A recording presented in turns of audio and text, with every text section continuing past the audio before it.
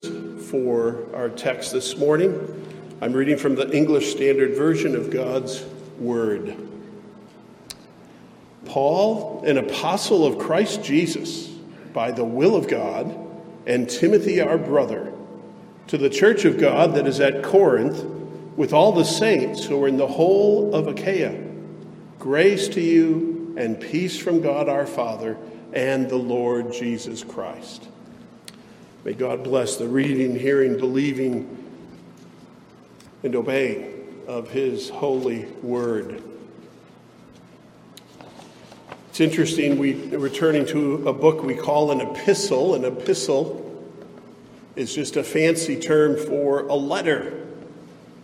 And it's been the case that in the history of the world, many letters have had a tremendous impact. If you search the web for famous letters of history, some people have tried to compile a list. I saw one list that had an obvious bias to the United States. It said one of the letters that changed the world was the one from a little girl to Abraham Lincoln suggesting that he grow a beard.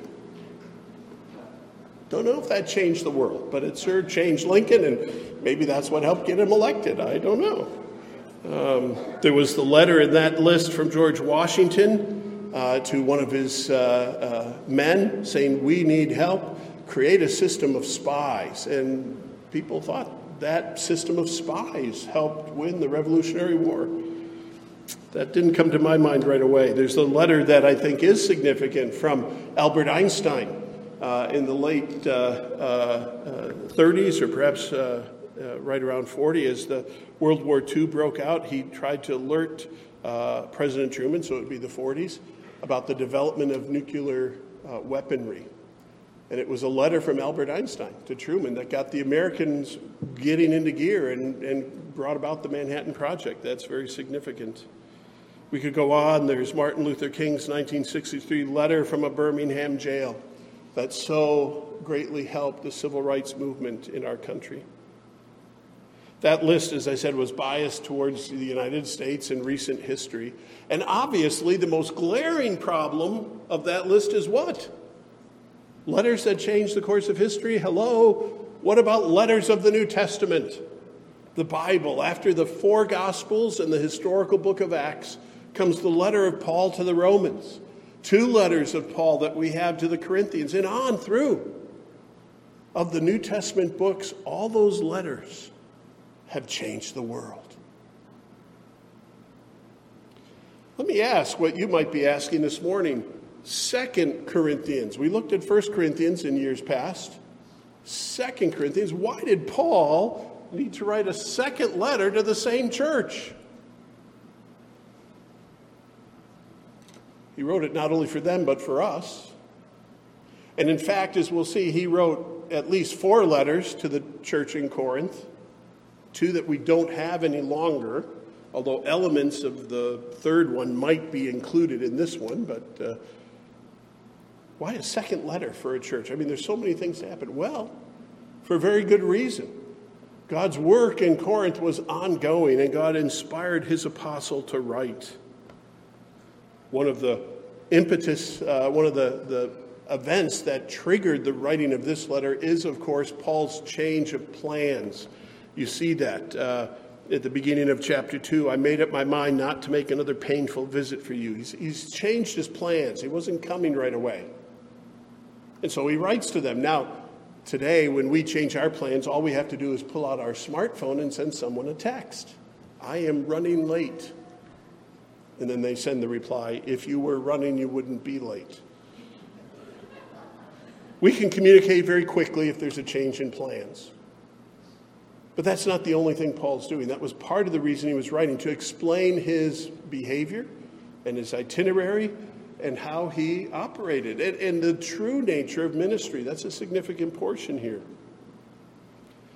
But we see here that Paul writes to the Christians in Corinth, and we'll have to remember what Corinth was like, because there was work to be done there.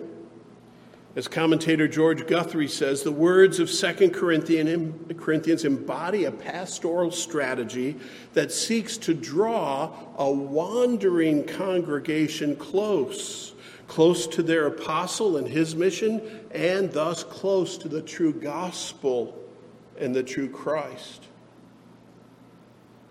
A wandering congregation? Yes. One letter did not fix the church in Corinth. And it's an ongoing work nevertheless. So Paul writes, he's trying to fix their problems, to open their eyes, to protect them, and to defend his ministry as an apostle. All these things come out in this very personal and at times painful letter of Paul to an ancient church and to us. Kent Hughes has said this book, this letter, is about the nature of the gospel and authentic ministry. Those who really care about the gospel and care for souls, he says, will find 2 Corinthians captivating. It doesn't get enough attention, I think, in the modern church. It's worthy of our attention, at least for several weeks, as we venture into it and make application. We didn't pick it because we thought our church was wandering, but we, like the Corinthians, are a work in progress.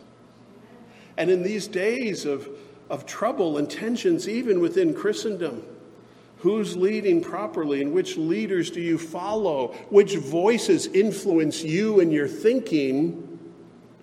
We need 2 Corinthians. Because Christians today, even as they were in Corinth, are too easily persuaded by those who package their content in fancy garb. We need to be guarded and attend to those who speak on behalf of the Lord in the power of his Spirit. So this is a very relevant book for our days, and it will be a delightful summer looking at 2 Corinthians with you. This morning, to get us launched, I want to just look at three things. I want to look at the man, and I want to look at the recipients of the letter, and then his greeting or his prayer. I want to look first at Paul the apostle and highlight his apostolic authority. Who is this Paul?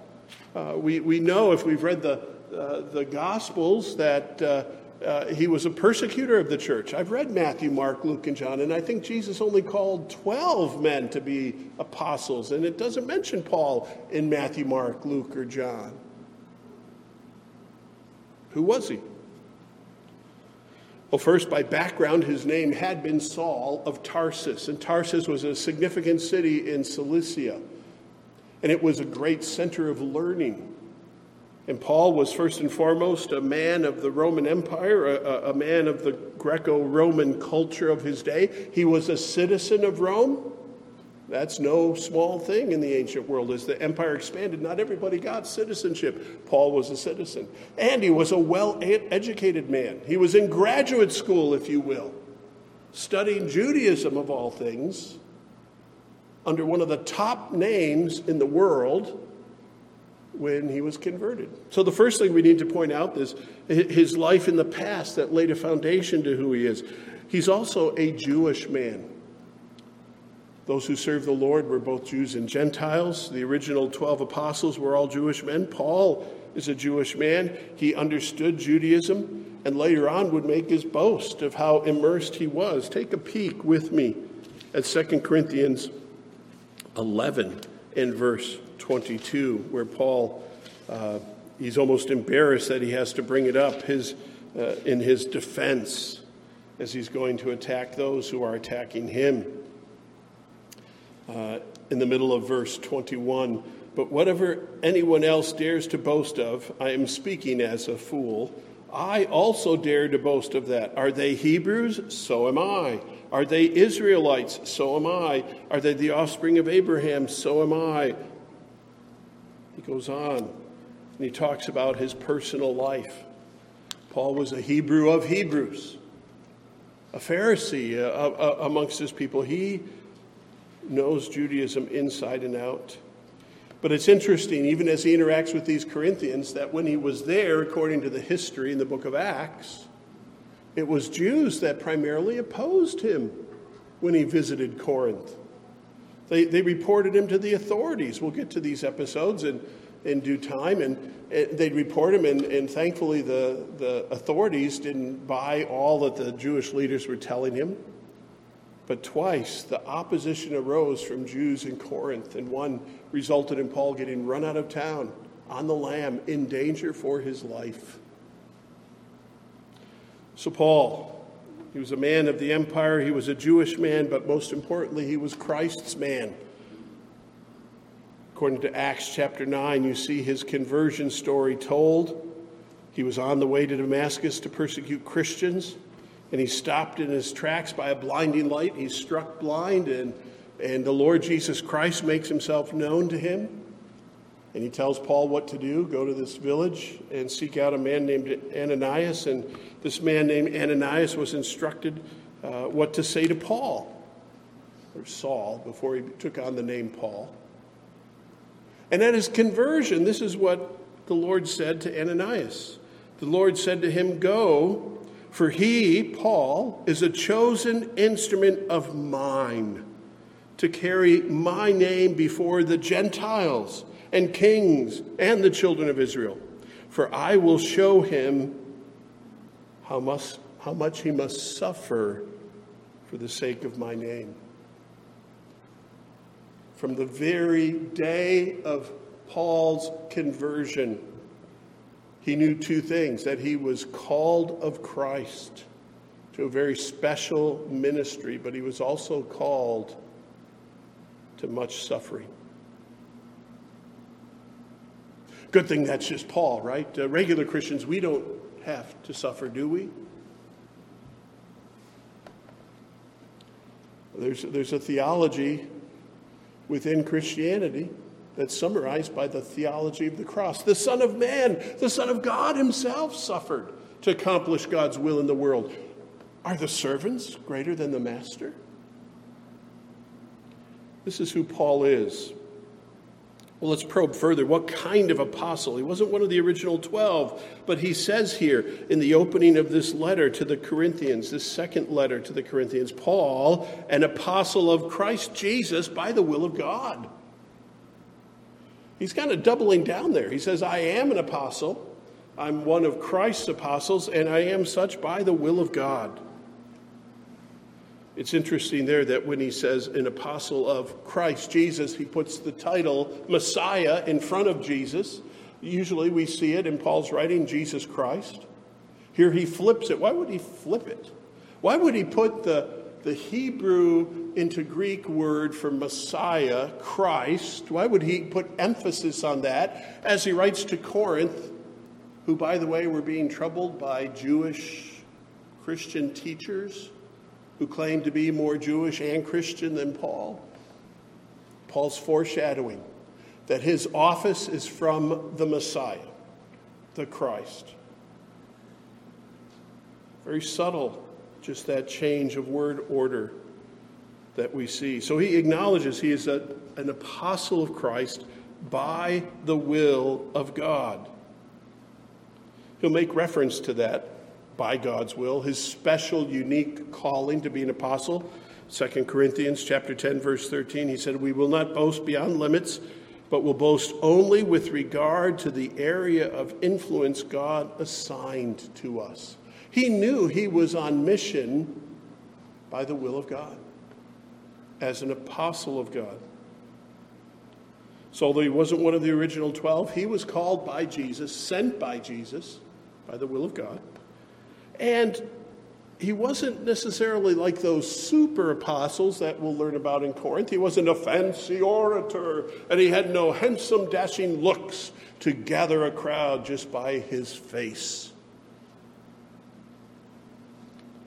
He was an apostle because of the content of his message and the one who sent him. Kind of reminds us of how the Lord works. God looks on the heart, not on the externals. Of course, he's an apostle here, and that's emphasized here. And he mentions that he's also writing, and Timothy, our brother. Timothy was not an apostle. And you know, even today, the word apostle, that label, that title gets thrown about by some traditions, and I don't think it's appropriate. The Lord picks whom he will send and commissions those in his church who will carry that title. So this is the kind of apostle Paul is. He understands his particular calling from God.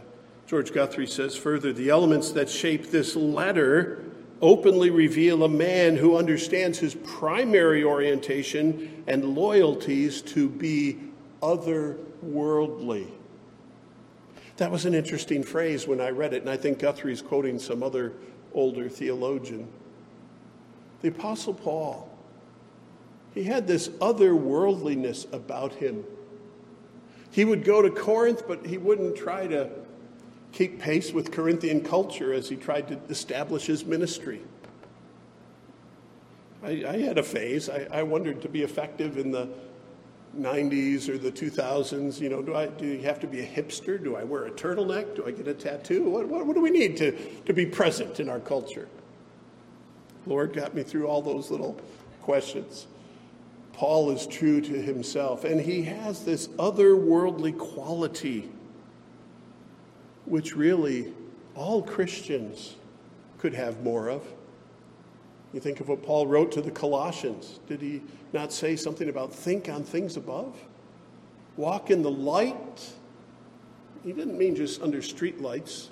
He meant in the light of God, how God makes known to us truth from above. And we walk differently in this world if we're believers. It's interesting. We'll see what kind of apostle Paul is. One of the great themes of this book that we're beginning is that God's power is revealed in his people primarily through their weakness. Paul will boast about his weakness. He will show by his own life and testimony that the power of God is brought to bear not by making us strong, but through our weakness, showing God's strength. That should give all of us ordinary folks some encouragement. When God's at work in us, it doesn't turn us into superheroes. But his power works in our weakness nonetheless. Let the world marginalize the Christian. Let the world mock the one who preaches from the Bible in the year 2021. In my weakness, in this earthen vessel, in this jar of clay, we have a treasure and a power. It made Paul tick. It's within us. The Holy Spirit is within us. The power of God is within us. So that's the man, and that's his apostle. What's his second letter? Again, just by recap, Paul had visited the city of Corinth at first in the early 50s AD, whether it was 50, 51, 52. We have to be flexible. We don't know explicitly. And his relationship with them through the writing of this letter covers at least 7 years. It's a long-standing relationship with this particular local church. He wrote a total of 4 letters, 2 that we have in Scripture, 2 that are lost to us that God evidently didn't want in Scripture. And he writes here to explain his change of plans to defend his ministry and to defend the church from false teachers, and to encourage the church to continue to pursue godliness and holiness, as he did in his first letter. There's a contrast here with Corinthians. If you're familiar with Paul's more famous letter, the letter to the Romans, I think it was C.K. Barrett said, if Romans gives us the most systematic presentation of Paul's theology, it is nevertheless, he says, from the Corinthian epistles that we gain the most complete and many-sided picture of how Paul believed his theological convictions should be expressed in the life of the local church. It's not quite a case study, but you've got Romans and its beautiful, systematic theological expression from chapter 1 to the end. And 2 Corinthians is more like a living interaction with the people of God as Paul brings those convictions to bear on the life of the church. And in this letter, we will see different theological discussions of suffering and glory. We will see Paul talk about what it is to dwell on earth and what will be our dwelling in heaven. He'll talk about the end times. He'll talk about Christology. He'll talk about trust and authority and apostleship. Interestingly enough, suffering is one of the primary topics that he addresses theologically and he shares personally. You'll see it in chapter 4, chapter 6, chapter 11. There's much to be said to the church in Corinth and much for us to gain. Secondly, what do we know about the church in Corinth? What do we know about this church in Corinth? It says, Paul, an apostle of Christ Jesus by the will of God, and Timothy, our brother, to the church of God that is at Corinth. Let's talk about that. The church.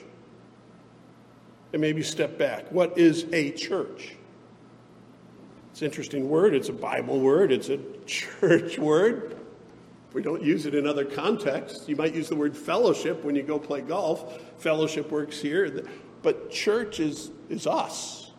And there are different types of churches in the world. It comes really out of that Greek word ekklesia. And you can hear almost the K sound, or kirk, or church follows into the English language from that word. Ekklesia means the called out ones. Okay, does that help? Yes, the called out ones, those who are called to God, called to Christ, out of the world into the kingdom of God. Remember, Jesus talked about that, beginning of Mark's gospel. Behold, the kingdom of God is at hand. Repent. Jesus says, follow me. The kingdom of God is here.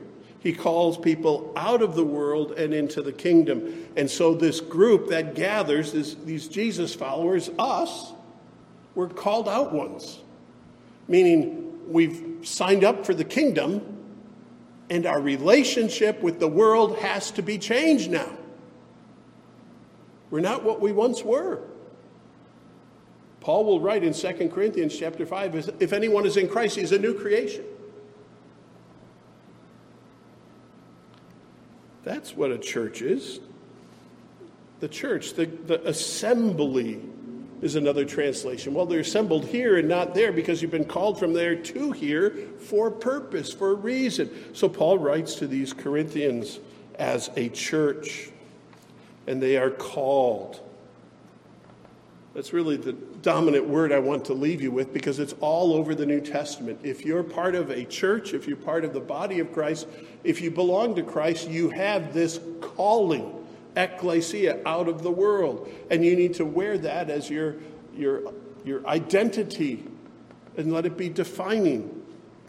The New Testament uses that phrase. When Paul wrote to Romans, for instance, and started that letter, in Romans 1, verse 7, he said to all those in Rome, that's another big city that we're not going to talk about, to all those in Rome who are loved by God and called to be saints, grace to you and peace from God our Father and the Lord Jesus Christ. In Galatians chapter 5, verse 13, Paul says this in the midst of an argument about living certain lifestyles. You were called to freedom, brothers. Only do not use your freedom as an opportunity for the flesh, but through love serve one another. In Ephesians 4, verse 1, that chapter that talks about the local church and all the gifts Christ gives, we talked about it in Sunday school when we covered Christ builds his church. Ephesians 4, verse 1, I, therefore, a prisoner for the Lord, urge you to walk in a manner worthy of the calling to which you have been called. Paul's putting his cards on the table. If you're a Christian, it doesn't just mean you get out of hell free and you live for yourself. No, you've been called. You've been drafted. You've been enlisted. Your citizenship is now in heaven. And there are consequences for that. Two more references on calling in church. Paul writes to Timothy, 1 Timothy 6:12, fight the good fight of faith. We love that. Fight the good fight of faith. Take hold of the eternal life to which you were called. There's a purpose in our walk of faith, in our fight of faith. It's our calling out of the world into the kingdom, into the service of Christ, to be at his disposal, to be fruitful in our Christian living.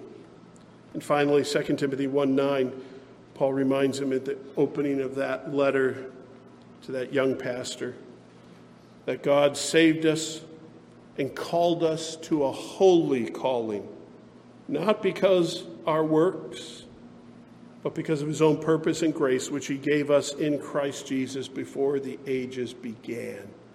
Our calling is a holy calling. That's the way Paul thinks of this word, church, and called out ones. And he writes to the called out ones of God that are in Corinth, with all the saints who are in the whole of Achaia. So the church and saints are put in parallel. Let me pause here, because some of you have heard about Corinth, the Las Vegas of the ancient world, the New York City, the LA, the Hollywood of the ancient world, cosmopolitan, wealthy, lots of people from out of town, lots of tourists and travelers and people wanting to get rich quick. It was, one man compared it to major U.S. cities in the 1800s out west. Sense of adventure, not quite lawlessness, but get rich quick, venturists. Corinth was so viewed in that way that ancient writers used to describe immoral people as being Corinthian, or to Corinthianize. Someone was to behave immorally. It became a buzzword. Nevertheless, Paul says there are saints in Corinth. And we have to understand the meaning of the word saints is not what the Roman Catholic Church wants you to view it as. It doesn't mean someone who's arrived at some level of perfection above and beyond us all. Whenever the Bible talks about saints, it's talking about normal Christian believers, yes, even those in Corinth who needed all this correction. To be a Christian is to be, in the Bible's eyes, a saint. Well, what does saint mean then? You should know. To be a saint means to be a holy one, to be one who is being sanctified. There are troubles in Corinth, but they were still being sanctified. As they were called to follow Christ, they were still working on those things. And there was progress, but there was more work to be done. If you remember how 1 Corinthians began, Paul spelled that out even more clearly. 1 Corinthians chapter 1, in his address to the church of God that is in Corinth, to those sanctified in Christ Jesus, called to be saints, together with all those who in every place call upon the name of our Lord Jesus Christ. Interesting, when he first wrote to them, that sanctified was in the past tense. That was a pretty bold blessing to say, hey, you're holy people. You might feel awkward if I came up to you after the service and said, you're sanctified. And you would say, oh, Pastor, if you only knew. What Paul is saying to the Corinthians and to us, to be in Christ is to be as good as glorified. Those whom he justified, he is sanctifying, and he will sanctify, and he will glorify. We're told that in Romans 8, that great golden chain of our salvation. So Paul can write with confidence that it's as good as done because of who Christ is. Here in 2 Corinthians, there's still the sanctification work to be going. So he just calls them in parallel with all the saints in the region, in the province. To be a Christian is one who pursues holiness. Well, this is the church in Corinth, and we'll see what kind of work needs to be done in the weeks ahead. But before we move on from this middle point, let me just ask, what about Christians today? What about Christians today? Are there any parallels? Yes, there are lots of parallels with what's going on in Corinth. Two parallels I'll just point out. Christians today, as in the day Paul wrote to the Corinthians, are under the same authority. We're under the same authority. Paul, an apostle of Christ Jesus by the will of God, if God sends you a letter, you're under its authority. Whether you lived 2,000 years ago in a Mediterranean city called Corinth, or whether you live in Clifton Park, New York, or nearby. We're under the same authority. And that'll be important. We don't have the same super apostles and contenders with Paul that Corinth had, but there are plenty of contenders in our day for your esteem and your allegiance. And we have to be very careful to remain under the authority of the Word of God and not just pick our friends because of one influential friends and not just pick our enemies because of one influential friend labeling them such. And these are days of great change, and we need to see what are the marks of true biblical ministry. Who do I know? Who to follow? This letter will help us understand that. Paul Barnett, writing in the Bible Speaks Today commentary, said that New Testament ministry is not established by letters of recommendation, which Paul will engage, or by would-be ministers and their mystical or miraculous powers, but it is established by one's faithfulness in persuading and his effectiveness in converting people to the Christian faith. It's not the flash and bang. It's the power of the gospel. So Christians today are under the same authority, and we have the same calling to holiness. We don't often refer to one another as saints. How are you doing today, saint? Maybe we should a little bit more to remind us of our upward calling. The New Testament has dozens of verses reminding us of our calling. You can't escape that. It's a real priority of the Bible. Your calling. I referenced recently I think it was in Sunday school, parents, what you can tell your children when they're asked, oh, hello, little boy, hello, little girl, what do you want to be when you grow up? You've heard me talk about this. First of all, I have a problem with the question because it's what do you want to be? The asker typically says, what job do you want? Do you want to be a fireman or a nurse or an artist? But they say, what do you want to be? So we should teach our children, and we should have an answer that's specific. So I indoctrinated all the Bissett children to answer, I want to be a godly man. I want to be a godly woman. To tell our children what God's calling upon our lives is. That's what we should be, whether we're a nurse or a fireman or whatever. Christians today have the same calling. To follow Christ in the midst of a broken, tumultuous world. Mid toil and tribulation and tumult over war. We wait the consummation, but it's not a passive waiting. We follow Christ and walk in newness of life. Same authority, same calling. Well, let's look briefly at some benefits that Paul mentions. Some people call verse 2 a prayer. Some people call it a blessing. Some people simply treat it as a salutation. And that's what it is in function, a salutation. It's at the beginning of a letter. It's part of a greeting, and it is prayerful, and it is a blessing. But it's so much more. Grace to you and peace from God our Father and the Lord Jesus Christ. Precious, precious words. And it is interesting here. We can smile because Paul's pulling a little wordplay. When Paul writes his letters, he takes the common Greek word for hello, charein, and he changed it to charis, grace. So I can almost see him with a little twinkle in his eye as he writes, or the scribe writes, grace, not just hello. So in Greek, that's funny. That's okay. It's good. It's a good thing because Paul's already taking their expectation. Here's a letter, and he's raising it to look at things above, the very thing he commands us to do. He wishes grace to fellow believers. He prays for grace. He prays that our eyes might be open to this amazing grace. The greatest Christians you know, those who have the most stability in their faith and in their walk with the Lord, they know something of the grace of God. It is not in their own strength that they arrive there.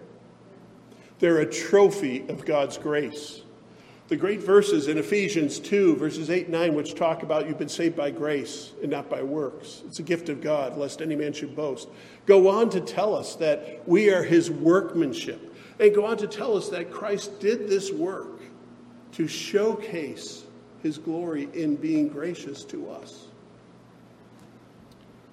We are the trophies of God's grace. He says it to believers up front in a challenging letter. Some people in Corinth didn't like Paul. Some people disliked him greatly and hurt him. He wasn't popular, but he writes nevertheless to them and wishes God's grace be upon them.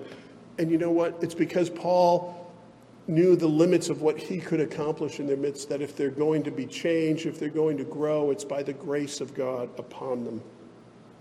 This reference is not only to saving grace, but to securing and sanctifying grace, the favor of God upon his people, now and forever. And it's closely followed by the word peace. Grace to you and peace. And it seems appropriate that the order that peace follows the grace of God. When we're forgiven, that we're also reconciled to God. And this reference to peace doesn't mean you don't have trouble at work, trouble at home, trouble with your neighbor, trouble with your kids, trouble with your parents. Life is bumpy, especially in a broken world, and even for Christians.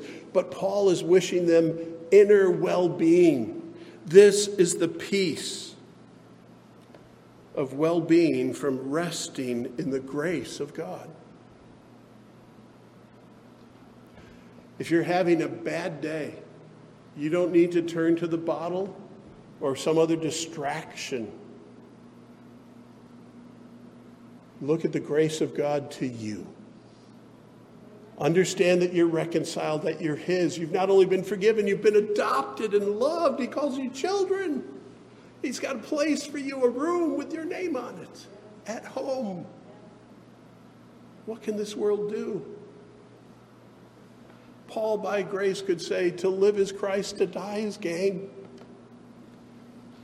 My friends, we will need a focus and a fierce grip on grace and peace that is ours through Christ Jesus in the days ahead. Whether God is merciful to America or not, whether cultural unraveling continues or not, whether revival comes and a whole new age of gospel advance comes in our lifetime or not, grace is ours and peace through the Lord Jesus Christ. And if we have peace, let's just remind you, if you're reconciled with God and at peace with him, you can ask him for things. You can pray. Prayer is here hinted at. And there's even more. Grace to you and peace, but that's not it. Those are two things, but I think there's more, because Paul doesn't just sign off there. Sign Paul. What does he do? He goes on to verse 3, and he goes on to chapter 2, and he goes on through the whole letter. He attaches a whole letter to that prayer request. He attaches a whole letter to that pronouncement of blessing. So the three blessings here, grace and peace, but the third one is the whole letter itself. God gives us his word. We do well to remember that when Jesus was wrapping up his physical ministry on the earth, he was talking to his disciples and he said things they thought were crazy. He said, for instance, in the Gospel of John, "It's good that I go away." Well, you're our Lord. We want you to be with us. No, it's good that I go away so I can send you the Holy Spirit, the Comforter. He further explained in John 16, beginning of verse 12, "I still have many things to say to you, but you cannot bear them now. When the Spirit of truth comes, he will guide you into all truth, and he will not speak on his own authority, but whatever he hears, he will speak, and he will declare to you the things that are to come." The Lord Jesus Christ, the Messiah, the first sent one of God, would send his Holy Spirit into the world, and with the help of the Holy Spirit, send apostles into the world to bring about the kingdom, to the writing of his word, giving more truth and light to his people. The Lord Jesus Christ still spoke by sending his Spirit, and the composition of the New Testament, which is now complete, and the authority of these apostles. It's a gift and blessing to the church. What am I saying? I'm saying this: we have the very word of God. We have grace from God. We experience peace with God. And we have the Word of God. Not just this letter, but all 66 books. And they're translated into our own language, and we all have copies. If you don't have a copy, we'll give you a copy, and we can read the mind of God. We can understand ourselves. One reason I say read your Bible every day, open it up. And I still prefer paper Bibles because there's less notices. I don't usually get lights that show up here and distract me to go to other apps. Read the Bible every day. It not only is a window to the person and character and promises of God, but the Bible is a mirror. It knows what I look like, and it wants me to change. When you stop reading this book, you stop thinking about God. When you stop reading this book, you stop growing more and more Christ-like. We're not legalistic about a chapter a day and what time of day, but it is our duty and our delight and privilege to read God's Word regularly and to meditate upon it and to hide it in our hearts. Let me make 3 observations as we close. 3 exhortations, 3 applications. The first is going back to how we have an Apostle Paul who used to be a Saul of Tarsus. The gift of spiritual life brings us membership in God's family, membership in God's kingdom. The gift of spiritual life, the new birth, the gift of life in Christ Jesus brings you into God's family. That's how Saul was turned from an enemy and opposer of Christianity to one who would promote and proclaim it and give his life for it. That not only explains Saul of Tarsus, but it explains Timothy. And you can read in Paul's letter to Timothy, he said, hey, Timothy, you know how this all happened, how your grandmother and your mother shared with you the word of God, which is able to make you wise unto salvation. Timothy, you've got that godly heritage. And through God's spiritual gifts, he brings spiritual life. And that's why you're part of this kingdom work, Timothy. Explains Paul, it explains Timothy, it explains those Corinthians. If you understand the city of Corinth, it had been something great under the Greeks, it had fallen into disrepair and ruined for over 100 years. And just before the birth of Christ, around 40 or 50 BC, the Romans planted a new colony on the city of on the city of Corinth. Corinth was reborn and grew rapidly. And it kind of looked like that city of Oz, that gleaming new thing. Everybody wanted a piece of that. But Romans didn't plant a church there. Their focus was on wealth and power, rhetoric and honor and social status and commerce and getting wealthy. But God gave the gift of spiritual life to some in Corinth through the preaching of the gospel.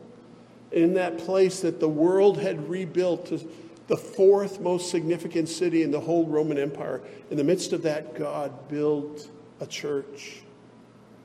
Ecclesia, he called people out of that to himself and gave them membership. So that's how Paul can write to them as a church. He can call them saints. Recognize that this is God's work. Take care that you belong in the right way. You belong not just by your busyness, but it has to be a spiritual gift of God, the new birth. And if you belong, love your brothers. Love your sisters in Christ. Second application in closing, that the goal for church, the goal for ministry, in part is conformity to the Word of God. The goal is to hear and heed the Word of God. Hear and heed the Word of God. Do you remember what we mentioned at the beginning, what 2 Corinthians was about, the pastoral strategy of Paul? Paul was seeking to draw a wandering congregation close to their apostle and his mission, and close to the true gospel and closer to Christ. One of the goals of church, one of the goals of my ministry, and it should be of your ministry, is to make God's word known and have all of us rally around it, to grow up in it. That's why the Lord gave teachers and pastors to the church, so that we would learn and not be like children tossed to and fro, that we would learn and grow. and be fruitful. It's interesting, the theologian Douglas Kelly has a collection of essays and expositions on 2 Corinthians, very brief but very erudite and piercing. And one of the things he said, and this was written a decade or two ago, struck me as happening in our day. He made the observation, quoting someone else, there are only two alternatives in the intellectual life. Either one conforms your desires to the truth, or one conforms the truth to your desires. As you learn what is true, it will either change your desires, or as you learn, if you love your desires, if you idolize your desires, you hedge on the truth, and the truth has to give. When Paul writes to these Corinthians, he's putting truth in front of them. He addressed their sexual immorality and said, this is the way it's got to be. And they had to change. He addressed the false teachers and other misconceptions that were in their midst and said, this is the truth. This is the way it needs to be. If you're a Christian and you're reading your Bible, that's the way it needs to be. Conformity to the Word of God. Don't conform to the culture and dance to their beat, but keep in step with the Spirit who inspired the Word of God and gave us the Word of God. Finally, just a reminder, Paul mentions grace and peace, not just for the Corinthians, but for us. It's really our greatest need. It's our greatest need, and it's the greatest gift of God in Christ to give us grace and peace. We could sing it as well with my soul. We can sing, on Christ the solid rock I stand, all other ground is sinking sand, because of God's grace. Amazing grace, how sweet the sound that saved a wretch like me. Grace and peace. Think on these things. Treasure that fact that God has given us grace and peace through our Lord Jesus Christ. Let's pray. Oh, Heavenly Father, we thank you for your word. We thank you for your Spirit who gives us understanding of your word. And Father, we thank you as we embark on the study of 2 Corinthians, that you've raised our perception of its importance and how it will be relative to our lives. May we take the word today about authority, about calling, about grace and peace, and ponder these things in our hearts and praise you for them. May we conform to your word. May we be fruitful because of your word. And may we rest in the peace that comes from having grace through Christ. In his name we pray. Amen.